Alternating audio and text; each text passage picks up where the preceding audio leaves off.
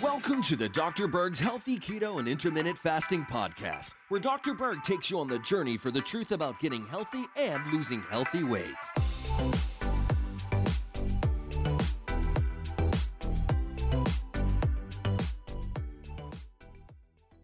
Let's talk about the 12 different ways you can trigger the condition called autophagy.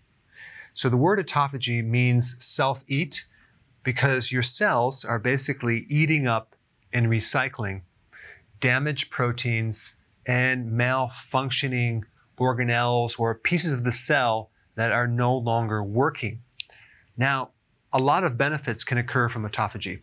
One is anti-aging. Number two is dropping inflammation.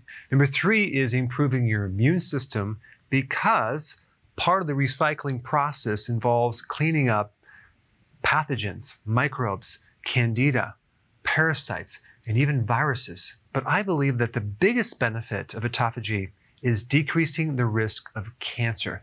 Because if you think about it, cancer can't actually exist unless there's first damage to the mitochondria.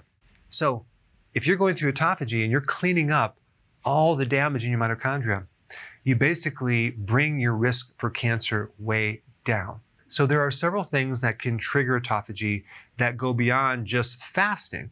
Number one, regular exercise. And the key word is regular, not like a one-time thing. You do periodic exercise. It's regular, consistent exercise.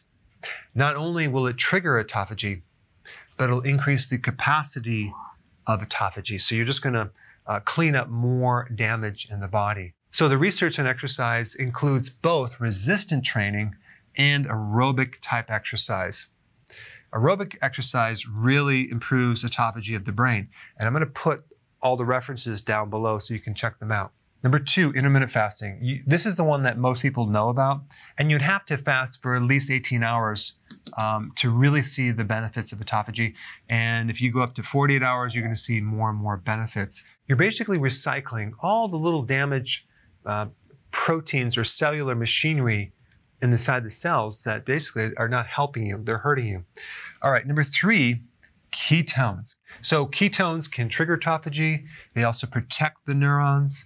They feed the neurons. They can actually stimulate autophagy in the brain, clean out some of this amyloid plaquing that's involved in dementia. All right, number four, sleep. This is when you recover. Autophagy occurs when you're in recovery mode.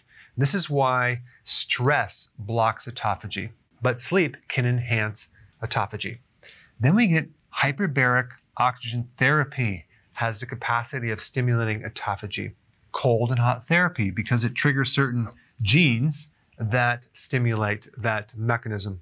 Okay, number seven, coffee.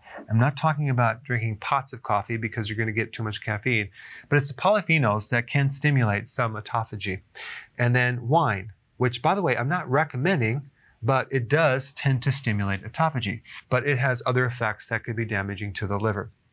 All right, number nine, cruciferous vegetables. Specifically, the phytochemical called sulforaphane can trigger autophagy.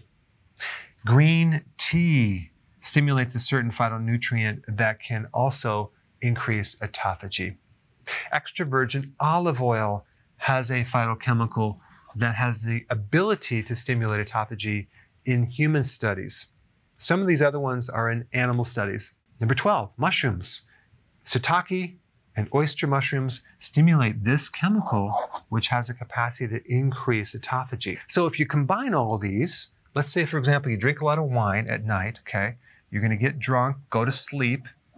You're going to sleep a lot deeper initially anyway, but of course you're going to wake up with a hangover, so you're going to need more coffee. Then you can go and make yourself some breakfast with mushrooms, fried in olive oil, maybe put a little cruciferous vegetables, drink your green tea, and then go for your daily exercise, and then start your intermittent fasting. And realize that was a joke.